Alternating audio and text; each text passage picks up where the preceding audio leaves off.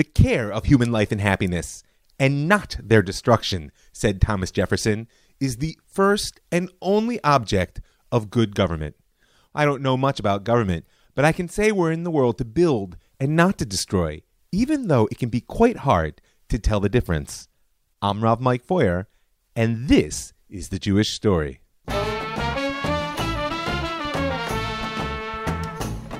Season 5, Episode 14, The Evacuation of the Sinai. You know, I think if there's anything at all that the world can agree on, it's that we want peace. Yes, sure, there are some so-called warmongers out there, but if you listen to what they say, you often find that even the most aggressive European expansionists will tell you they're really only after quiet, if not peace itself. The problem, of course, lies in defining what exactly the word means, and therefore, how it is to be pursued. For its first 3 decades, the broad consensus in Israeli society was that peace meant the Arab world accepting the existence of a Jewish state. On the practical front, it meant an end to wars and a recognition of borders through formal peace treaties with the neighboring states. It was a vision made much more complicated, however, by the victory of 1967. That sense of a greater Israel out there seemed to offer a new idea of peace through strength. Hence Moshe Dayan's famous quote about preferring Sharm el-Sheikh without peace to peace without Sharm el-Sheikh. What he really meant was, if we're in a strong enough position, we don't need treaties to live in peace. Add to that the messianic ferment, which began to bubble up within the religious Zionist world we've spent so much time discussing.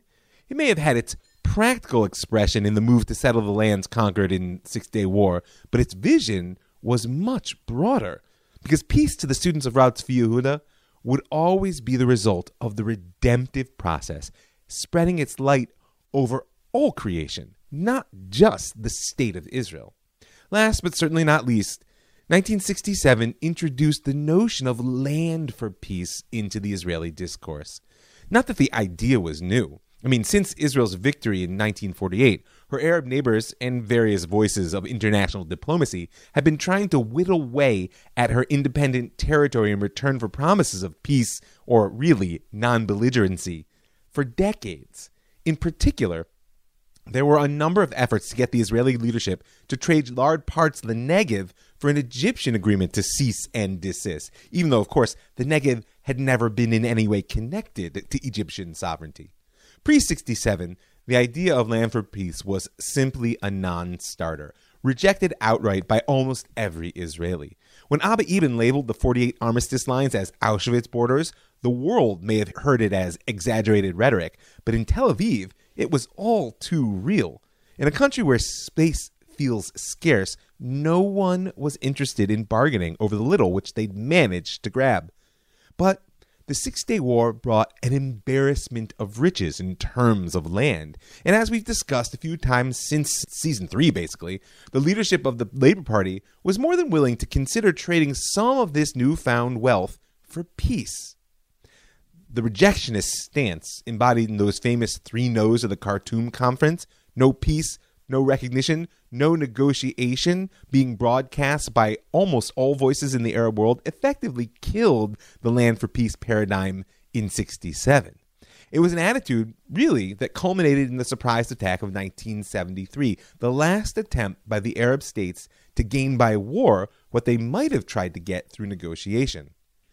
All this changed when Egyptian President Anwar Sadat came to Jerusalem in 1977.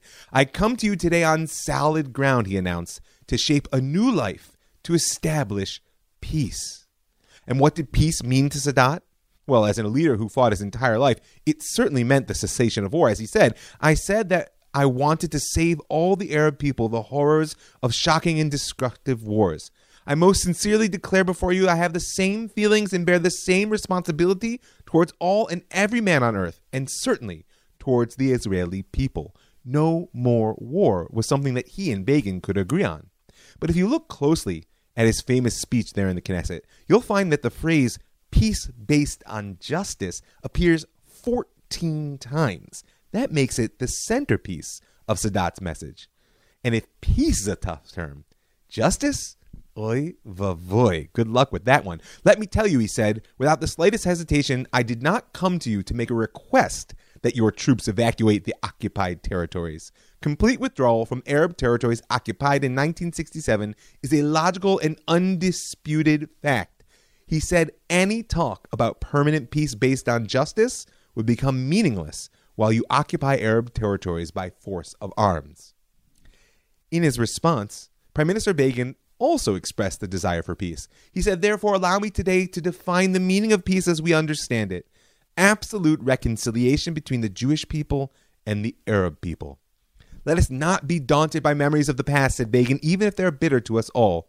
We must overcome them and focus on what lies ahead, on our peoples, on our children, on our common future. For in this region we shall all live together, the great Arab nation in its states and countries, and the Jewish people in its land, Eretz Yisrael, forever and ever. It sounds good, but what about Sadat's question of justice and the so-called occupation? In 1977, Begin's response was a classic, taken from the depths of Jewish memory. No, sir, he said, we took no foreign land. We returned to our homeland. The bond between our people and this land is eternal. It was created at the dawn of human history. It was never severed. They were tough words in the context. And indeed, as we've seen, there was a difficult process ahead for the two leaders. But in the end, they managed to hammer out a peace treaty. And now listen to the Prime Minister's words on the lawn of the White House as he signed the Camp David Accords less than 2 years later. Peace is the beauty of life, said Begin. It is sunshine, it's the smile of a child, the love of a mother, the joy of a father, the togetherness of a family. It is the advancement of man, the victory of a just cause, the triumph of truth. He does have a way with words, but there's that term, justice again, a just cause. Now, much of the Arab world condemned Egyptian President Sadat for daring to sign a peace treaty with Israel. They claimed that for all his high-blown rhetoric about the impossibility of a peace based on justice while Israel occupied Arab land, he got the Sinai and left the Palestinians under Israeli rule. And as we'll see later, Sadat paid for that perception with his life. And we've spoken about the challenges that Begin's willingness to retreat from the Sinai posed to his political base, not to mention his own personal vision of a greater Israel. Though in the end, it will be the invasion of Lebanon that drains away his life force. But I haven't yet really put my finger on the paradigm shift, that whether he intended it to or not, when Prime Minister Begin uprooted the Jewish communities of the Sinai and handed the land over to Egyptian rule, he declared that the land for peace paradigm is the way forward for Israel in the region, and that has had consequences down to our day. Now, nearly 4 years will pass between the signing of the Camp David Accords and the final withdrawal from Sinai, and they will present many challenges to peace. We'll touch on them shortly. And when that day comes, that the Sinai is emptied of its new inhabitants, we'll see that many children won't be smiling as they watch their fathers weep and their families broken. And I can only hope that their sacrifice was for a just cause, as Prime Minister Begin called it, and contributed, as he said, to the advancement of man. But without a question, it advanced the idea of land for peace. The notion that Egyptian President Anwar Sadat was breaking the rejectionist stance with which the Arab world had faced Israel for 3 decades was met with violent opposition. And nowhere more true than amongst the Palestinian terror organization whose raison d'etre was the destruction of the Zionist entity in its entirety, let's remember, and its replacement, of course, by a Palestinian state. Back in Season 4, Episode 11, we spoke about the brutal and failed Black September uprising in September of 1970. If you remember, PLO forces were crushed by the Jordanian Legion. Estimates were that 900 fighters and 3,500 civilians were killed in the month of September 1970 alone.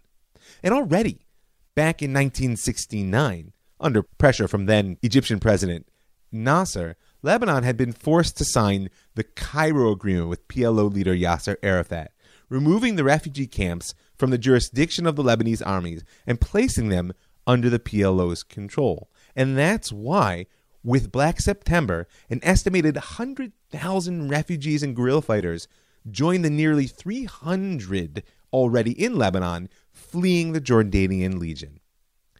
Now, the Israeli leadership watched as Lebanon began to cede daily more of its sovereignty to the PLO, allowing the opening of what's called the Arafat route, a supply line of arms originating in Damascus and ending north of the Hermon, where they established their base, a new state within a state similar to what they'd built in Jordan, that Israel dubbed Fatahland, after the main element of the PLO, Yasser Arafat's Fatah. By granting a free hand to the PLO, Lebanon had stepped far deeper into the Arab-Israeli conflict than it had been before, and Christian leaders in particular were filled with fear about what this might bring. And, in all honesty, those fears would be proven all too clear with the eruption of the Third Lebanese Civil War in 1975.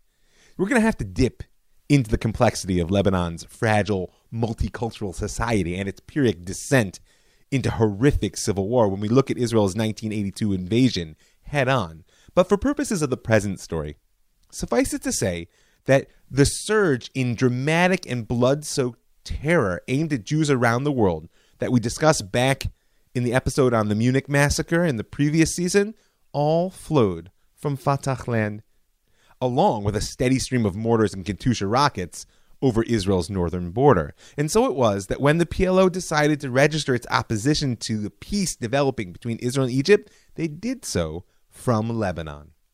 On March 9th, 1978, only months after Sadat's historic speech in the Knesset, and just half a year before he and Begin would retreat to Maryland to iron out their different visions of peace, 13 Fatah terrorists left southern Lebanon in a boat headed for Tel Aviv. Now, the seas were particularly rough, and 2 days later, when they transferred to smaller Zodiac landing craft, 2 of the terrorists were drowned.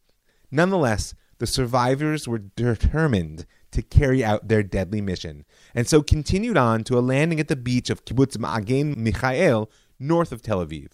Realizing that they'd missed their target, the terrorists approached an American nature photographer snapping pictures nearby, who naively gave them directions to Tel Aviv. In return, they shot and killed her before walking to the nearby Tel Aviv-Haifa highway. Reaching that coastal road, the murderers flagged down and hijacked a passing taxi, killed its occupants, and headed south, leaving a trail of carnage in their wake. They then stopped a northbound Egged bus, hijacked that, and turned it around toward Tel Aviv. They then headed down the highway, shooting, throwing grenades at passing cars, at one point throwing a body out onto the road. They managed to stop yet another bus, adding its passengers to the first, and then, with over 70 hostages aboard, plowed through the first roadblock the now alerted police had set up. The attack had developed so quickly that anti-terror forces were unable to mobilize before a much larger roadblock finally halted the bus at the Glilot Junction just on the northern edge of Tel Aviv. As the vehicle came to a stop, the terrorists turned their submachine guns, grenades, and explosives on the lightly armed police, and soon the whole area was inflamed. By the time the fight was finished, 37 Israelis and 1 American were dead and more than 70 wounded. To this day, the Coastal Road Massacre stands as the single deadliest terror attack in the horrible history of murder that Israel has withstood.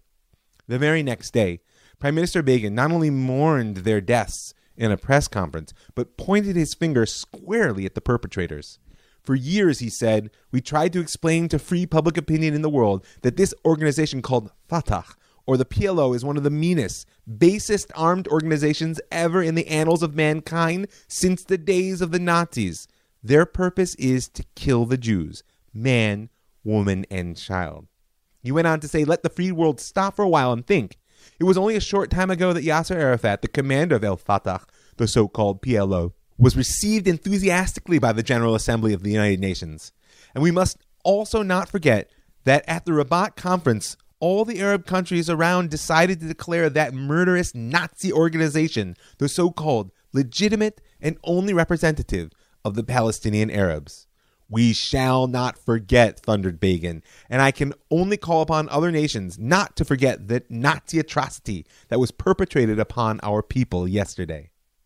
Now, the attack was well timed. Just as Begin was preparing to travel to Washington in order to push forward the negotiations with Egypt, And indeed, a Fatah communication would soon make it clear that the timing was no coincidence. When asked by one reporter, will the negotiations currently being conducted with Egypt be influenced by yesterday's events? The Prime Minister's response was simple, that Fatah's hope of stopping the negotiations had failed. He said, if there is a desire in Egypt to conclude an agreement with Israel and bring about peace between us, if there is such a desire, this bloody event should not preclude through negotiations signing a peace treaty. Now, Israel's response to Lebanon was far less simple. On March 14th, only a few days later, the IDF launched Operation Litani, sending nearly 25,000 soldiers north across the border with the goal of destroying the Fatah infrastructure everywhere south of the Litani River. The IDF worked in coordination with the Army of South Lebanon, a Christian force led by Major Saad Haddad, to push those forces north. And after a week of fighting that resulted in the death of 300 Fatah fighters and 18 IDF soldiers, Israel withdrew. The immediate result was the formation of UNIFIL, that's the United Nations interim force in Lebanon, to separate the combatants. And some quiet was indeed gained, but cross-border attacks did not cease. And in a sense, the Lebanon War, which officially started 4 years later, had actually just begun with Fatah's attempt to scuttle the negotiations between Israel and Egypt. So the attempt by the PLO terrorists to make the price for peace too high to pay had failed, but the bill was far from over.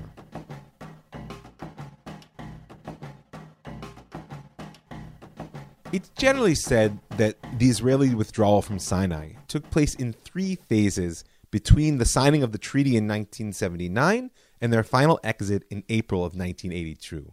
But truth be told, we could break it up into far more, because the process of trading land for at least Egyptian non-aggression, if not peace, began 5 years earlier under the Rabin government. You may remember from earlier episodes how Kissinger's shuttle diplomacy managed to disengage the Israeli and Egyptian forces left entangled after the Yom Kippur War. And while it's true that those agreements were primarily military and didn't deal really with a political question of sovereignty over the peninsula, nonetheless they set the mold for what to come, that peace always has a price. For instance, on November 5th, 1979, Israel completed a key first phase of withdrawal, handing over the Alma oil fields in the Gulf of Suez.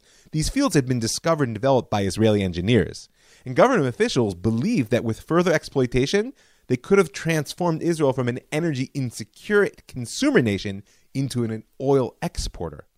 Now, they were left in the hands of Egypt, and their only guarantee being a clause in the treaty that promised Egyptian sales of oil to Israel at market prices. Those Alma fields actually joined the Abu Rudis oil fields Israel had given back to Egypt already with the second interim agreement in 1975. Those fields had actually been taken from Egyptian forces in 1967, and they were supplying more than 50% of Israel's consumption when they were returned. It is impossible to estimate the monetary value of what was lost from these resources. Suffice it to say that since 1979, energy security has returned as a real Achilles heel for Israel and remains as such, even with the recent discoveries of natural gas off our Mediterranean coasts. That's one cost. Another conventional cost of the withdrawal would be borne by Israel's military. It goes without saying that there's no replacement for space, and the Sinai was big. At nearly 90% of the territory captured by Israel in the Six-Day War, the military was losing the lion's share of its practice grounds, and no one felt that loss more than the Air Force. The Negev Desert may appear huge when you head south to Mitzpe Ramon and gaze out on the mountains, but for air maneuvers, its 26,000 square kilometers were no comparison to the 61,000 square kilometers of the Sinai, and restrictions on overflight of populated areas may actually make the space of the Negev even smaller. But it's not just an issue of space. In leaving the Sinai, Israel was abandoning several key Air Force bases, in particular the Eitam base in northern Sinai, near the edge of the Gaza Strip, and Etzion on the Gulf of Aqaba. Now, part of the accords meant that the United States had undertaken to help Israel build replacement bases in the Negev. And in fact, even as the withdrawal pushed forward, U.S. contracts were rushing to have them done before the final phase. Israel received a grant of $800 million to cover most of the $1.04 billion costs.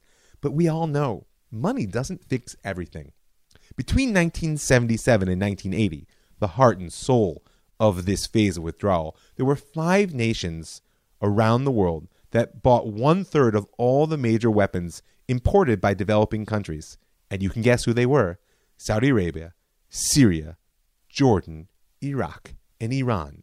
None of them with any love lost for Israel. Now, those purchases included Senate-approved sale of the Airborne Warning and Control System, also known as AWACS. It was a deal with the Saudis, and the sale of Hawk surface-to-surface missiles and new F-5 fighters to Jordan, both of whom could easily be turned on Israel. And thus, Israel could ill afford another blow to her qualitative edge. Remember, air power is about more than the raw number of planes or even their sophistication. It's a lot about the bases used to house, maintain, and deploy those weapons. Overall, the total cost for repositioning Israel's military was estimated at about $4.8 billion. Itself, only a fraction of the $17 billion worth of roads, pipeline, electric lines, and other immovable investments which were left behind in the Sinai. Israel also lost the sophisticated American-manned early warning stations perched high in the Sinai Mountains that had replaced her military presence during the original disengagement under the Rabin government. Now, it's true that the Egyptian presence in Sinai was to be demilitarized nearly to civil guard levels, which would leave the vast peninsula as a buffer between the Israeli and Egyptian militaries, and that the treaty provided for a multinational observer force whose soldiers from 13 nations would actually be housed in the former Etzion air base. But in the eyes of many Israelis, the costs just kept mounting. And what about the price that the Egyptians had to pay? It was, after all, a two-way street. Well, first of all, it's not a small thing that President Sadat was labeled as a traitor to the Arab world as soon as he announced his intention to break ranks and even go to Jerusalem. And when the Camp David Accords were signed, and the question of Palestinian self-rule was relegated to an annex on autonomy, he was accused of abandoning the central cause of the Arab world. The political and economic response from the Arab states was swift, if not exactly devastating. The Arab League held its 9th conference in Baghdad, at the behest of Iraq, in November of 1978, with the express purpose of warning Egypt against following through on the Camp David Accords they'd signed only 2 months earlier, calling on her to abandon what they called the path of a separate peace. Once that treaty was actually signed, in March of 1979, the Arab League foreign and economic ministers met to impose the following sanctions: an end to all economic aid, technical assistance, and oil exports to Egypt, and even a moratorium on making loans and deposits in the Egyptian banks by private individuals. They also suspended Egypt's membership in the 22-member Arab League and transferred its headquarters from Cairo, where it had been since 1945, to Tunis, quote, until appropriate political conditions occur. Now, there was some real diplomatic damage done here, but in the end, Sadat scoffed at the claim by the Arab League that he'd been cut off from the Arab nation, pointing out that, together with his neighbor to the south, Sudan, who maintained a very careful, moderate stance, Egypt made up 2/3 of the Arab nation. So who was cut off from whom? Now, economically, though it sounded impressive, the damage was minimal as well. Egypt was an oil exporter, not importer. And as part of the treaty negotiations with Israel, the U.S. had undertaken to provide massive annual assistance with easily offset the Arab boycott. We're talking about $850 million in economic and $1.3 billion in military aid every year, to be exact. It was the equal to 10% of Egypt's gross national product. And when I looked it up, in the 1998 U.S. economic dollars, it is equivalent of $750 billion. Now, the scale of aid to both Egypt and Israel has remained more or less steady ever since. And in Egypt's case in particular, proved crucial to keeping the peace treaty alive in the face of crises yet to come. And there were many, not the least of which was the Lebanon War, which broke out before this process could really be completed. Like I said, we'll discuss that in a coming episode. For now, the immediate price Egypt paid came directly on Sadat's bill. Because we might fairly characterize the reaction of the Egyptian populace in general to peace with Israel as somewhere between sullen resignation and cautious optimism. The crushing poverty that dominated the life of most people in the country was the average person's greatest concern. In the eyes of many, Sadat was simply cementing the aura of heroism he had gained by crossing the Suez Canal in October of 1973. I mean, after all, it was quite easy to see the Camp David Accord as finishing through politics what he had begun through war, and thus regaining not only Egyptian honor, but her territory as well. But at a celebration for that victorious day in October, Sadat paid the ultimate price for peace. On October 6, 1981, the Egyptian president was attending a victory parade in Cairo, commemorating the 8th anniversary of Egypt's crossing of the Suez. Now, Sadat may have been a popular hero, but he was no fool. Rumors abounded about threats to his life from radical Islamic elements within Egypt, and so even at such a parade, he was protected by 4 layers of security. Early in his presidency, Sadat had actually gained the favor of many Islamists, both for his personal attachment to Islam and his willingness to release from prison Muslim activists jailed under Nasser in what was dubbed the rectification revolution, meaning they'd been jailed under the revolution, and now Sadat was rectifying that. But recent events had turned the tide against him, and he'd been branded an infidel fit for death by no less an authority than Sheikh Omar Abdulrahman. He's better known today as the Blind Sheikh, spiritual mentor of Al-Qaeda. And so it was that as Sadat reviewed the troops, a small group of assassins in army uniform, led by an actual lieutenant, Khalid Islambouli, approached the reviewing stand and opened fire. Thinking at first that they were part of the show, the president saluted. But as bullets rained down and grenades began to explode around him, the truth became quickly apparent. The attack lasted only 2 minutes, and when the firing ceased, President Sadat and 10 others around him were dead. At the same time, a planned insurrection was launched in Upper Egypt, and for a few days, rebels hoping to create an Islamic government in all of the country controlled the city of Asyut. They killed 68 policemen and soldiers in the process. But after a while, the government proved it would stand. Paratroopers were sent south to restore order, and Vice President Hosni Mubarak moved swiftly to take control in Cairo. Egypt's President Anwar Sadat shot today in Cairo while he was attending a military parade on the 8th anniversary of the October 1973 war. President Sadat and a number of others who were in attendance with him in the reviewing stand were wounded. The shots came from what appeared to be Egyptian soldiers coming out of the back of a military vehicle that had passed in review. I should like them to write on my tomb, he has lived for peace and he has died for principles. Anwar Sadat, peacemaker of Egypt, killed in a military assassination. Tonight, in a special extended edition of Nightline, we'll focus on what lies ahead for Egypt, for the Middle East, and for the United States. Sadat's murder was greeted with enthusiasm by many in the Muslim world. The state newspaper of Syria, always the leader of the rejectionist front, carried the headline, "Egypt today bids farewell to the ultimate traitor." And most leaders boycotted his funeral. But despite the bloody events of October 6, 1981, paralleling bloody events of October 6, 1973, the withdrawal from Sinai moved forward, and the phase of the bulldozer was about to begin. Yamit offers unparalleled opportunity for enterprising American and Canadian Olim, read one government brochure. A rare chance to build a wholesome future in a new model community. Especially in these times of economic difficulty, Yamit offers the security of a solid group reinforced by government backing. Now, you might think it would be a tough sell getting someone to make the jump from suburban America to the sand dunes of the northern Sinai, even if it was on the Mediterranean coast. But for some, it proved to be exactly what they were looking for. Gary Mazal, born Meisels, was one.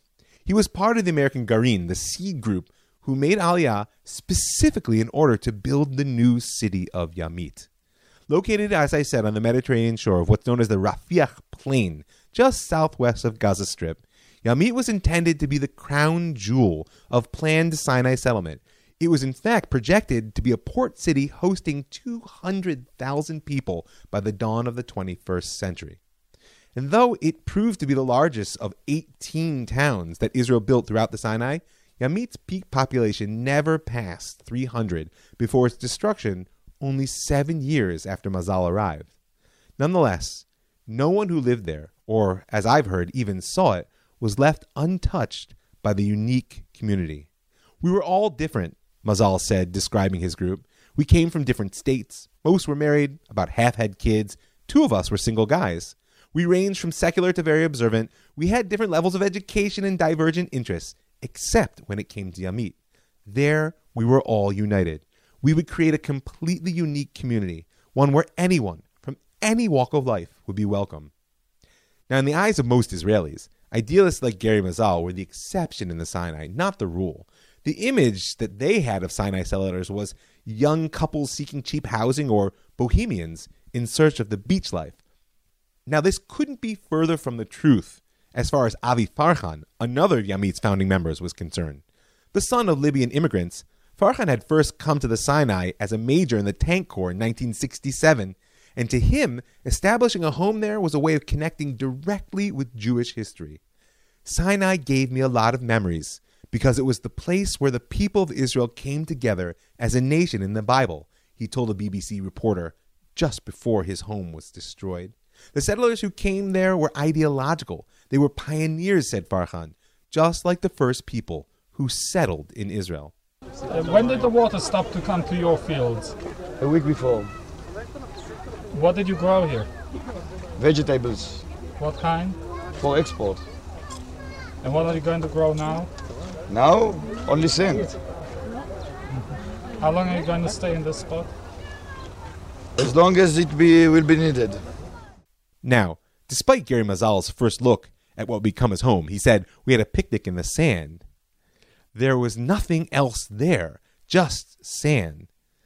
Like most places worth living, the Rafiach Plain had not been empty before Israel arrived. It was here and in the Gaza Strip to the northeast that Ariel Sharon earned his legendary nickname of the bulldozer, driving heavy machinery through the Bedouin settlements of the region in the name of security and to clear the way for the new building. But, as in Gaza before the outbreak of civil strife in the 80s, life between the new Jewish town and the Bedouin quickly found a harmonious path, despite the lawsuits brought by some Israelis and local leaders against the building of Yamit. The Arabs were glad to see us, said Mazal years later. They knew our presence meant jobs, and that we'd bring economic benefits. Mazal became known as the meat man of Yamit for his role in bringing beef down from Israel, and he recalled fondly how he formed a partnership with a local Bedouin chief to sell grilled meat to Shabbat beachgoers, despite himself being strictly Orthodox. I told the Bedouin, he said, you could just go and help yourself to the meat from my house. He did, and it worked well. Everyone was happy. If someone asked about the meat, he'd reassure them, it's not only kosher, it's glatt kosher. You don't have to worry. It was a different time, recalled Mazal. I never carried a weapon. I never needed one. We depended on each other. We got along. One can't help but wonder what might have emerged if Mazal, Farhan, and the neighbors had stayed. But the footsteps of history were approaching. Back in episode 11, we spoke about the intense retreat at Camp David and how the moment of truth came when Prime Minister Menachem Begin insisted no Jewish town be uprooted. In fact, it almost scuttled the chance of peace with Egypt altogether. And you also may recall it was Ariel Bulldozer Sharon who convinced Begin that if push came to shove, the Jews would have to go. Later, as the defense minister overseeing the destruction of what he himself had built, Sharon would tell the assembled press of the world, we are not retreating from Sinai. We are demonstrating our desire to move forward toward peace. And of course, it goes without saying that when a bulldozer moves forward, it knocks down everything in its path, good, bad, or otherwise. When word of the deal that had been cut at Camp David reached the residents of Yamit, and that they were now going to be asked to sacrifice what they had just built, the pain and disillusionment were all-consuming.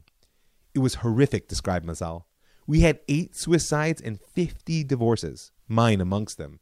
You can't imagine the despair, he said. One day, just after Mincha, the afternoon prayers, I was sitting in my living room when the guy in the house next to mine, an army guy with 3 boys, shot himself. The bullet went through his window, through my bedroom window, and lodged in my closet. We were losing everything we've dreamed and worked for. To make things worse, as those threatened with the loss of their homes, and often their entire life savings, began to negotiate for compensation from the government, they were accused of being gold diggers by many voices within Israel. Some even claimed that the settlers had never been idealists, but rather calculating opportunists that moved to Sinai knowing it would be returned to Egypt and anticipating the payout they'd get for leaving. Worst of all, for many Israelis ecstatic by Begin's about-face and statesmanship, anyone who dared fight to keep their home was automatically an enemy of peace. And by the by, there were those who fought. The first piece of civilian ground was handed back to the Egyptians in early 1981. It was a vegetable field, a part of Moshav Neot Sinai, and it set the pattern in many ways for what was to come.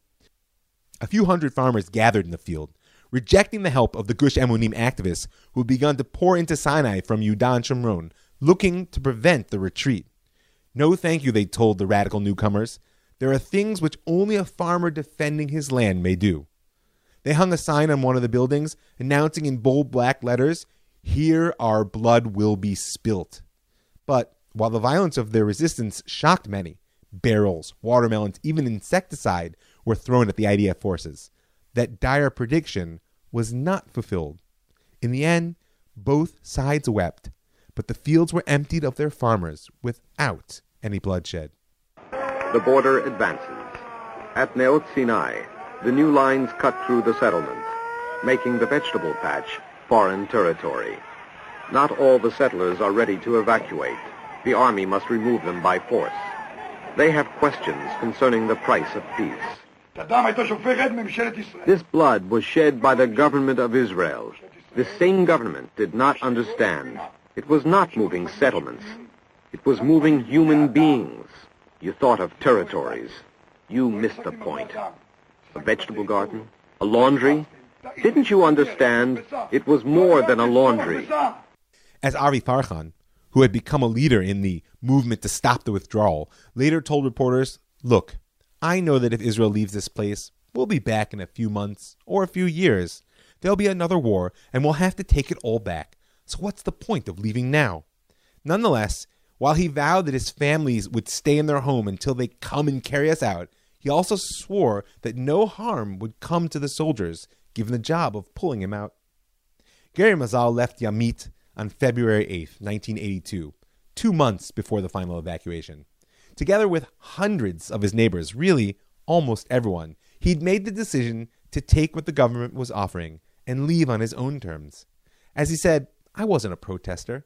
I couldn't afford it. I had a 3-year-old son to raise. I accepted the government offer. I was lucky. I had a job, and I was in Israel for the long haul. They could destroy my home, but I'd never let them destroy my soul."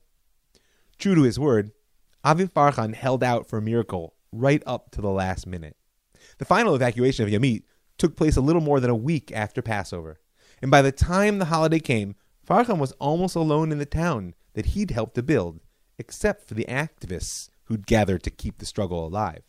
The house he'd built with his own hands had become somewhat of a pilgrimage site, visited by rabbis, members of Knesset, even cabinet ministers, none of whom could stop the tide.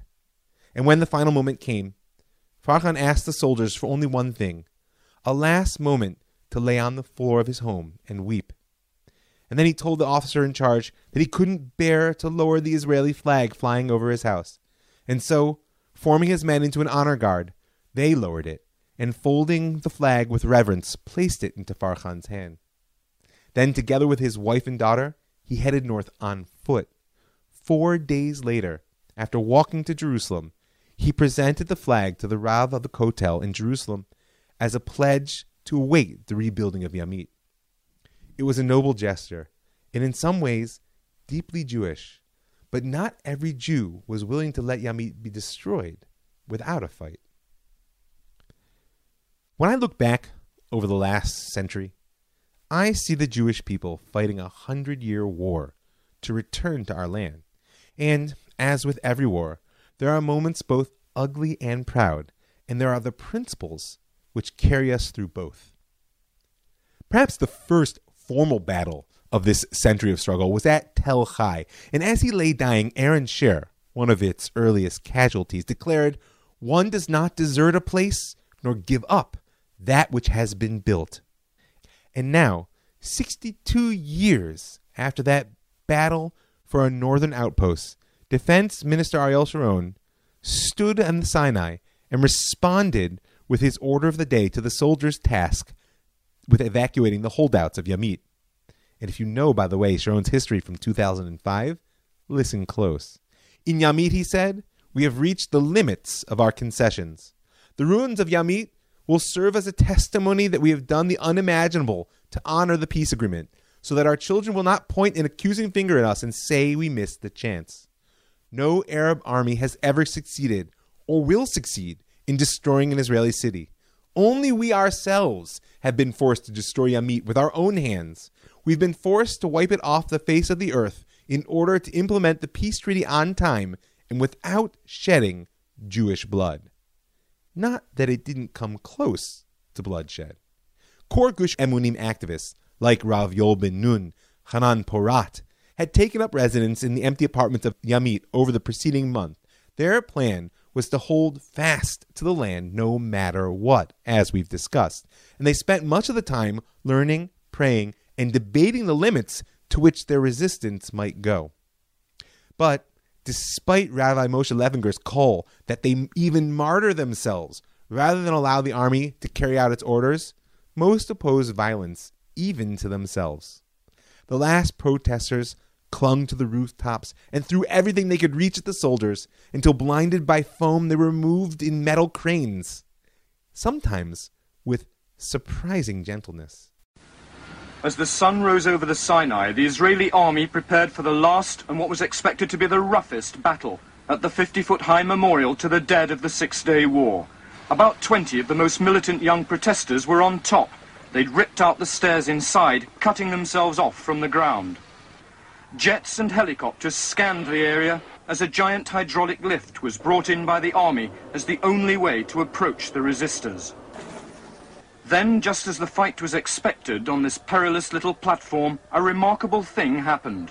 As one of the protesters waved the Israeli flag, the soldier stopped and saluted, while the Hatikva, the national anthem, played. The conflict was diffused. The erstwhile diehards came down peacefully one by one. Tears replaced anger, enemies were friends. And this is what they could see from the top. Yamit, the town, now devastation. Soon, within hours, it's intended even the rubble will be buried, so there'll just be desert to give back to the Egyptians on Sunday. Derek Taylor, News at 1, Israel. The most radical resistance came from a group of 11 young men and women who barricaded themselves in a bomb shelter and threatened mass suicide. For 8 days, the army negotiated with them, even flying their spiritual mentor, Rav Meir Kahana, from the U.S. to try and convince them to choose life. In the end, he did. And the anti-terror forces broke through the walls and dragged them out alive. The last Jews left Yamit only hours before the first Egyptians arrived. Some 300 people, mostly young members of Gush Emunim, who had crept once again back into town, gathered at 6 a.m. near the ruins of an IDF memorial. It was meant to preserve forever the memory of the soldiers who had fallen in the battle for the Sinai in 1967. But now it was nothing more than a high point amongst the rubble of the ruined town. An army jeep approached and shouted, shattering the sullen silence of those gathered, "Don't start again! Get out of here!"